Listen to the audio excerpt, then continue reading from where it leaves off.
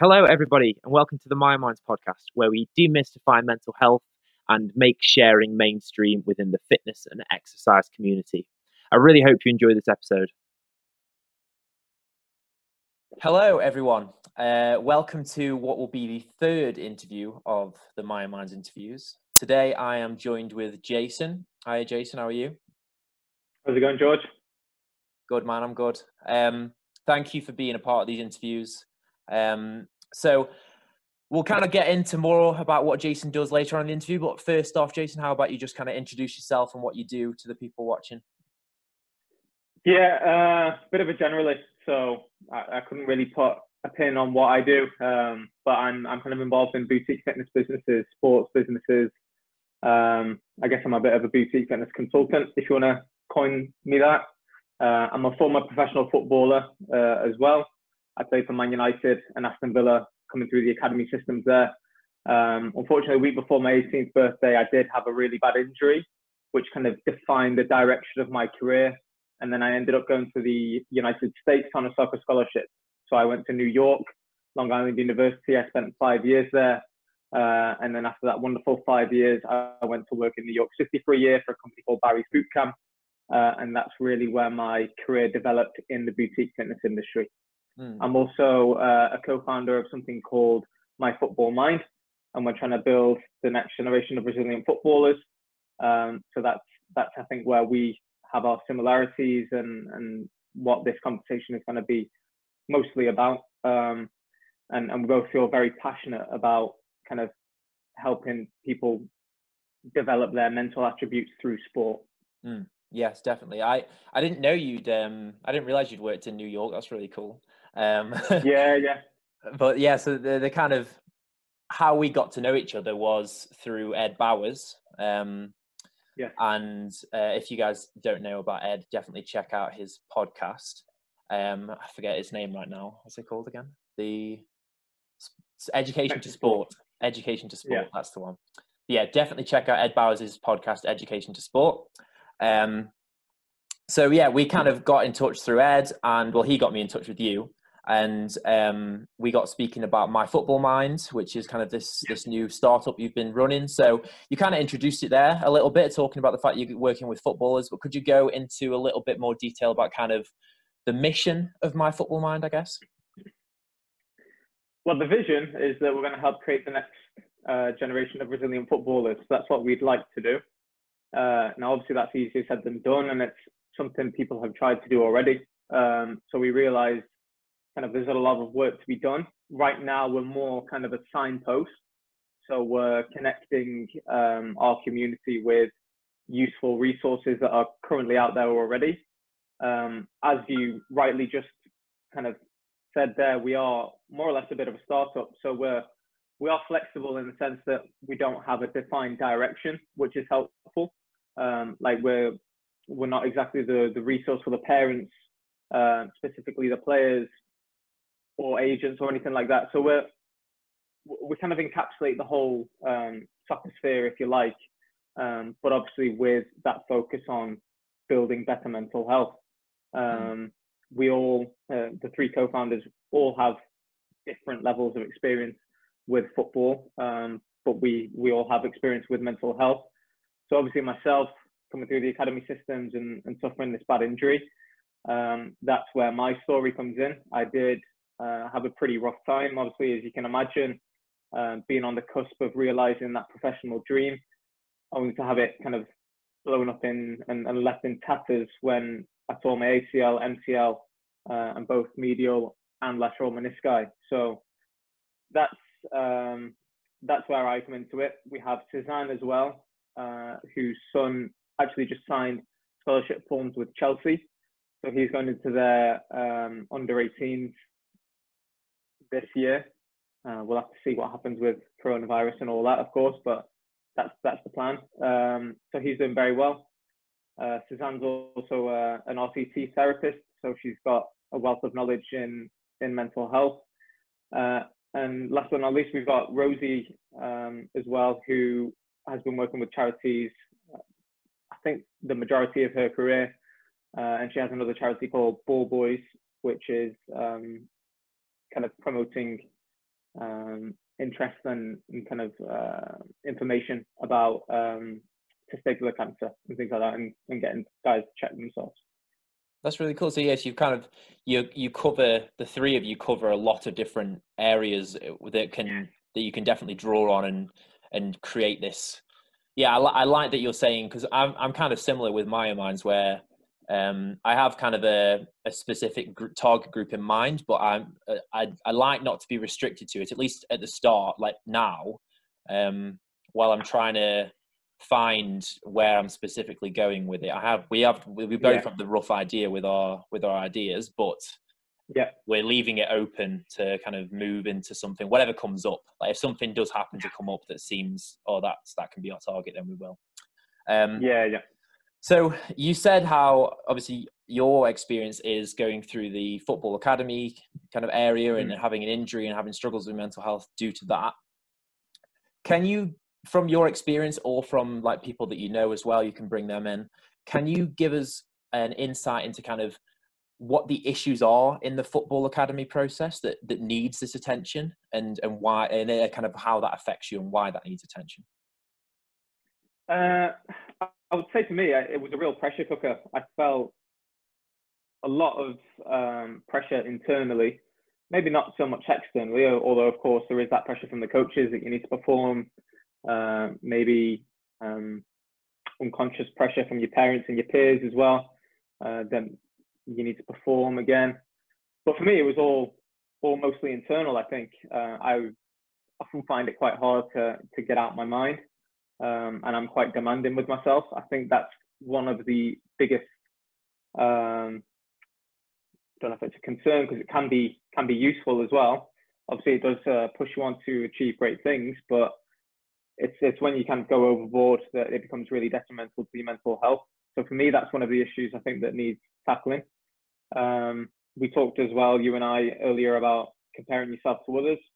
I said it's pretty much an inescapable truth of the game that you are going to compare yourself to others, because that's really how you gauge your level and where you're at. The coaches are comparing you to the other boys in the academy. Who should we give a deal to? Obviously, coming through the academy, it's known that not every boy in the team is going to get a scholarship contract. I'd say it's probably never ever happened that every boy in the team has got a scholarship contract. There's usually about 3 or 4 that make that transition from 16 to 18 and become scholars. So again, you're comparing yourself to your peers there, and you need to make sure that you're performing better than them to stand a chance of getting a contract. So football is obviously defined as a team sport, but in that circumstance, you could actually argue that it's very individual, because you know that you're not all going to make it together. Until you reach that top level, you are all fighting to get to that top level, aren't you? Yeah, exactly. Even there, you're fighting for the contract, aren't you? If I'm against another right winger, I better make sure that I'm getting more goals and assists, because come the end of the season, if we're both coming to the end of our deal, then who's going to get the next one? Yeah, that's true. I think our minds just in general, because I've spoken quite recently, and obviously we had you do kind of a guest interview or guest video on our Instagram about comparing ourselves to others, and I think our minds work on comparisons, like, you know, just from like back when we were cavemen, Neanderthals, we needed to compare to others to be able to understand what's the best step to take next. Like, you know, this form of hunting didn't work for this person, so I need to do it differently. Or this person's, you know, getting more crops, so I need to copy what they're doing. You know, so our minds work that way. We're designed that way, I think. And that's why it can be useful, like you're saying, in sport and in education, you know, seeing a peer being more successful in their grades may urge you to, you know, try and mimic what they're doing or work a bit harder.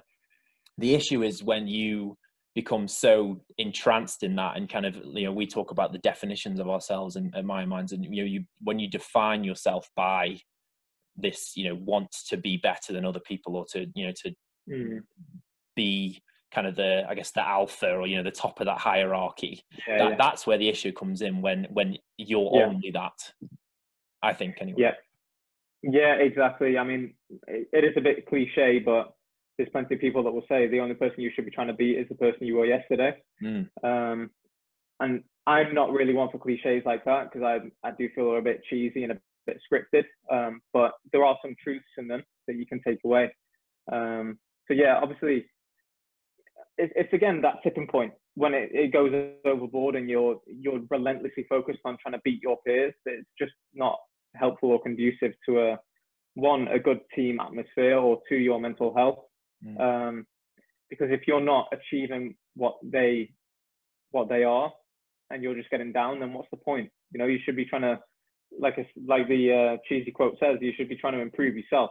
There's small victories that you can do there every single day, and even though you might not be able to get a victory over your peer, you can improve on your results from the previous day. Yeah, and I think because you obviously work in fitness now as well, or you know, you say you kind of work in all sorts of areas. Yeah. I think it's also kind of conducive to fitness, isn't it? You comparing yourself to others is common. Absolutely. Yeah, I was actually thinking about it the other day, and it's strange how the two industries I've worked in are probably the most centered around comparing yourself to others. Like obviously in the fitness industry, it's ridiculously competitive throughout. You know, from the clients that come to the classes, from the trainers, through to the fitness models, through to the competitors. Everyone's competing and comparing themselves to each other. And yeah, I think the fitness industry is probably the industry where it's most prevalent, that people actually engage in that. I think coming from like a nutrition background as well, I think that because supplements are often pushed as a way to improve the way you look or the way you function and stuff. And when you really understand the way supplements work, nine times out of 10 you really don't need them. The reason everyone takes them is because they're shown as you're gonna look better compared to this person now, and that's where the success comes from them often. And I think the fitness industry is, and tell me if you disagree, but I think the reason it acts that way, and the reason there is all this comparison, same in sport, is that a lot of it is deeply rooted in social media. And nowadays fitness is, I think if you mention fitness, maybe the first thing you would think was the gym, but the second thing you would think would be a fitness model or like a fitness Instagram influencer. You wouldn't. There's not kind of all the other aspects of fitness that comes into mind. It's immediately social media.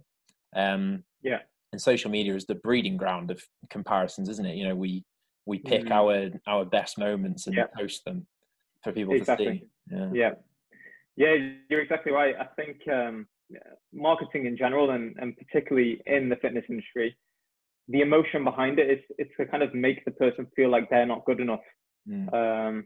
It kind of plays that mental trick on them to say, I need this supplement or I need this protein powder to look like this guy or this girl. It really plays on that fear of not being good enough. Definitely. So kind of going back to the kind of sporting academy, I know you were in a football academy, but I think this is probably commonplace in most sporting kind of academies and up, as we were talking about. Even if you're in the top level, you're still competing with the guy who's after your contract. So do you have any advice for people listening who work with athletes? It could be young athletes or older athletes, but do you have any advice for the coaches or the staff? Maybe things that they need to educate themselves around, or ways to act. I think it's hard to make kind of a blanket recommendation on this because everyone's different. We're all individuals and we have different personalities. So if I was to make a recommendation, it would be to get to know the person that you're dealing with, not intimately, but get to know what makes them tick, get to know what makes them feel down, what makes them feel happy, and kind of devise a plan around that. I think for me particularly, and I've translated this from on the field to off the field, I always need to see progress. And then when I don't see progress, that's when I do get down and I can get in a bit of a rut. And I think everyone in life does want to feel like they're progressing, whether it's in their career, socially, financially. Everyone wants to feel like they're getting ahead. And when they do feel that, that's when we feel most motivated. So I would say, if you can figure out what makes someone tick, what makes them feel like they're progressing, what makes them feel like they have a purpose, then that's probably the best way to go about it. So you would say, yeah, that your purpose was to progress, and that like you say, it is probably, I think that's quite common in everyone. I think the fact that we all as people are reading or doing some kind of education or working, or everything we do is because we feel that currently the world isn't optimal, like where we're at isn't optimal, and we need to do this thing. Like often the motivation we do things is because we feel like right now isn't what we need, and we want something more. Whether it's more money or more likes or more followers, or to help people in the football academy, like you're saying. The reason you're motivated to do that is because you feel like what it currently isn't correct. And that's kind of, at least I feel like that's maybe what the fitness industry is feeding off of in social media, is that making people feel that where they currently are is incorrect or isn't. Would you agree with that? I would agree. I would say that's not useful in either fitness or in football, because obviously, like I mentioned before, you can get in a bit of a negative spiral if you aren't hitting the heights that maybe your peers or the people you look up to are. I remember Wayne Rooney's kind of a similar age to me. He's obviously 6, maybe 7 years older. But when I was in the, as it was then, Centre of Excellence system at Tranmere Rovers, I remember seeing Wayne Rooney score that wonder goal against Arsenal as a 16-year-old. And I kind of had it ingrained in my mind back then, if I'm not doing the same by the time I'm 16, I've failed. I mean, that's a very high bar to aim for. Obviously, Wayne Rooney's gone on to achieve amazing things, one of England's greatest ever players, but that was the sentiment that I felt back then, even as an 11-year-old. So you can imagine kind of coming throughout the academy system, as I was kind of approaching that age, 16 years old, and I wasn't anywhere near really what Wayne Rooney was capable of, because I either hadn't developed or I wasn't as good as Wayne Rooney. That's absolutely fine as well. Like I said, he's one of England's greatest ever players. But yeah, I was miles off, and that really didn't sit right with me. And even when I had my injury, so it was that kind of that really crucial age where you make the transition from scholar to professional. And I'd already had this kind of lingering disappointment that I'd not made it by 16. I'd not played a first team game. I then had to sit out a year from 18 to 19 because of the extent of the injury. And all throughout that year, the only thing was on my mind was I need to get back as soon as possible so I can achieve this goal of becoming a professional footballer. But because the injury was so violent and visceral, I should have taken my time. They'd quoted me 24 months out of the game because it was so bad. They actually said I may never be able to walk unassisted again, so without crutches or without a brace or something. But I kind of pushed all that aside, and the only focus I had in my mind was making it and getting back into the first team. Now, that was an unrealistic goal. Obviously, I should have taken my time and literally learned to walk again before I could run. And I did pay the repercussions for that. My body wasn't ready by the time I came back. Instead of 24 months, I came back in 8, which is pretty good going, but I paid the price. I had a lot of subsequent injuries. I had another knee operation, a hip operation as well I've had after that, and my body, lower body at least, is a bit of a mess. Because patience isn't one of my virtues. It's not a virtue of an academy footballer, because like I say, they feel this intense pressure that they need to make it at least before 20 years old, or else they kind of, I think there's an unwritten understanding that if you've not made it by 20, you're probably not going to be a top level professional.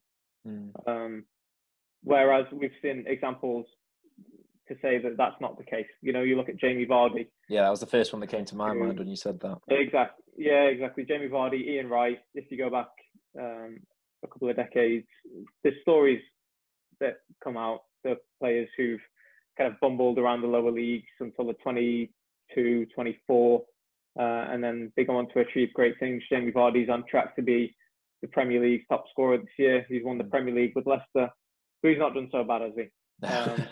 But and again, I think that kind of there's kind of a clue there, because I think Jamie Vardy probably doesn't feel that pressure. If you look at him, he's a bit of a Jack the lad, and he kind of throws caution to the wind, and it probably didn't faze him that he wasn't a top level professional by the time he was 22. He probably still had it in his mind, right, I'm just going to crack on in the conference or wherever he was at the time, do as well as I can here and see where this takes me. Yeah, and that can be seen in all walks of life. It's the same in like business and things, isn't it? You know, they always say you have all these it's the failures that make you. There's a Michael Jordan quote. I can't remember exactly what it is, but it's like, yeah, the reason I can make so many shots is because I missed 50,000 or something like that. Right. I'm butchering it, but that's basically the idea, and it's the same in. And I like kind of what you were saying about Wayne Rooney made me think that it's. The people that are the most successful obviously get the most kind of showing on TV and in media and in everything. So the kind of the dream people, you know, like Messi and Rooney and, you know, these people who come up from when they're very young and are just amazing, they're given the most limelight. They're the loudest. They're the ones that the academy players such as yourself see and want to be. Yeah. So it's easy to see, you know, if you're comparing yourself to that, it's easy to compare yourself to that person, because why wouldn't you? Why wouldn't you want to be Wayne Rooney? And why wouldn't you want to be Lionel Messi? But that's as you're saying, is something that can cause these issues, and you know, because you're comparing yourself to a 1 in a billion person, and it's almost impossible to achieve what these people achieved. Yeah, I mean, the odds are already stacked against you to become a professional footballer, whichever level you make it. You know, to become a Premier League footballer, the statistic is 0.012% of people that enter the academy system. Now, that's really slim pickings. So if you want to be Lionel Messi, you can imagine what the stats going to be for that. You know, like you said, he's the 1 in a billion, probably the greatest player ever. So just think of the amount of people around the world who do want to be a footballer. He's a mercurial talent, the likes of which we've never seen, I don't think, or won't see again for quite a while. So yeah, you're exactly right. You need to set realistic ambitions, I think. If you'd have, I always point to Gary Neville, and I feel like I give him not a bit of stick, it's more credit that I give him. You know, I don't think he was blessed with footballing ability. He knew his limitations, but look what he achieved. He was Man United captain for 10 years, won the Champions League, played for England, won the Premier League numerous times. It just goes to show, you know, he relentlessly worked on improving his game and building his mindset, even though he might have been lacking the skill that Lionel Messi or whichever other Cafu, you know, he wasn't as naturally gifted as Cafu, but he had that work ethic, that mentality, and he went on and had an unbelievable career in the game. And I imagine he faced a lot of kind of failures and being someone who didn't have this natural ability. You know, he faced these things and still kind of kept working. Which kind of leads me on to my next question, and I think we've touched on it. You've touched on it briefly by mentioning Jamie Vardy and just mentioning then Gary Neville. Do you have not necessarily advice, but do you think there's something that people who are currently in an academy system or in a professional system, maybe listening to this, do you have advice for them on, you know, maybe as My Football Mind or you know, just as Jason Lampkin, like what kind of mentality you need to be successful in, you know, in being professional, but also in looking after yourself, like in terms of mental health? Yeah, the best advice I could give is what we've kind of touched upon already. in the sense that you shouldn't be comparing yourself to others, and kind of give yourself the time to develop and fulfill your potential. I understand, and as I said before, patience is not a virtue that many of us have, especially as an academy footballer, because you feel that pressure to succeed early on. And you do want to be the next Lionel Messi, that mercurial talent that comes through at 16 and goes straight into the first team. The advice I wish I'd listened to growing up, and I think it's advice that quite a lot of people should have taken on board. That really, that you can't. You have to set those realistic goals for yourself, and it got to a point for me where when I wasn't achieving these goals, I would kind of punish myself for not doing it. So my advice would be, it's not a penance if you don't achieve what you want to achieve. And I think this was actually pushed from the coaches at the time at Man U, because if we'd lost the game, they'd actually want to see us really disappointed, because they felt like if we weren't taking it seriously enough. But at that age, football should just be fun. And we were kind of trained to have that mindset where if I don't succeed, I should be sad.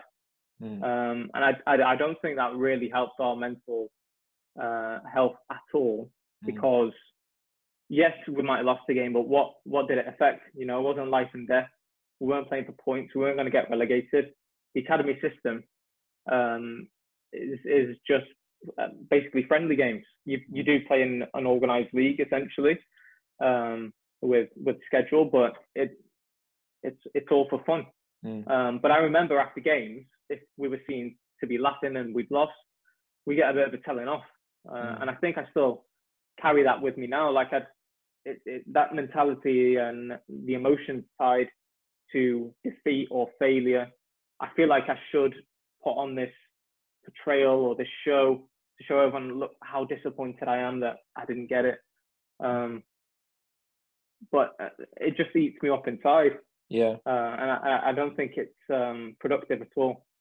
I imagine it's not just Manchester United at the time. Obviously, I think it's almost built into football. Like I was never a football player. I was always a rugby guy. But I think just in football, when I did play football and I was awful at it, I think it is just built into it. There's so much passion in football, isn't there? It is just such a passionate sport that you should be crying and like laughing, and there should be these, that it's almost like it has to be binary. You have to be like, if you win, you're ecstatic, and if you draw or lose, then you're like miserable. You can't. And those people are praised, like the people. And again, it's like, it's extremes in life always are the loudest, and are if you same in like political stuff, like extremists are the ones that get the most media and the most traction, don't they? It's the same in sport. If you're very passionate about scoring a goal, everyone sees that celebration for the next. It's like the Man City goal that won them the league. Everyone, if you're a football fan, that like Aguero moment, don't you? Because that celebration was so huge. It's shown, isn't it?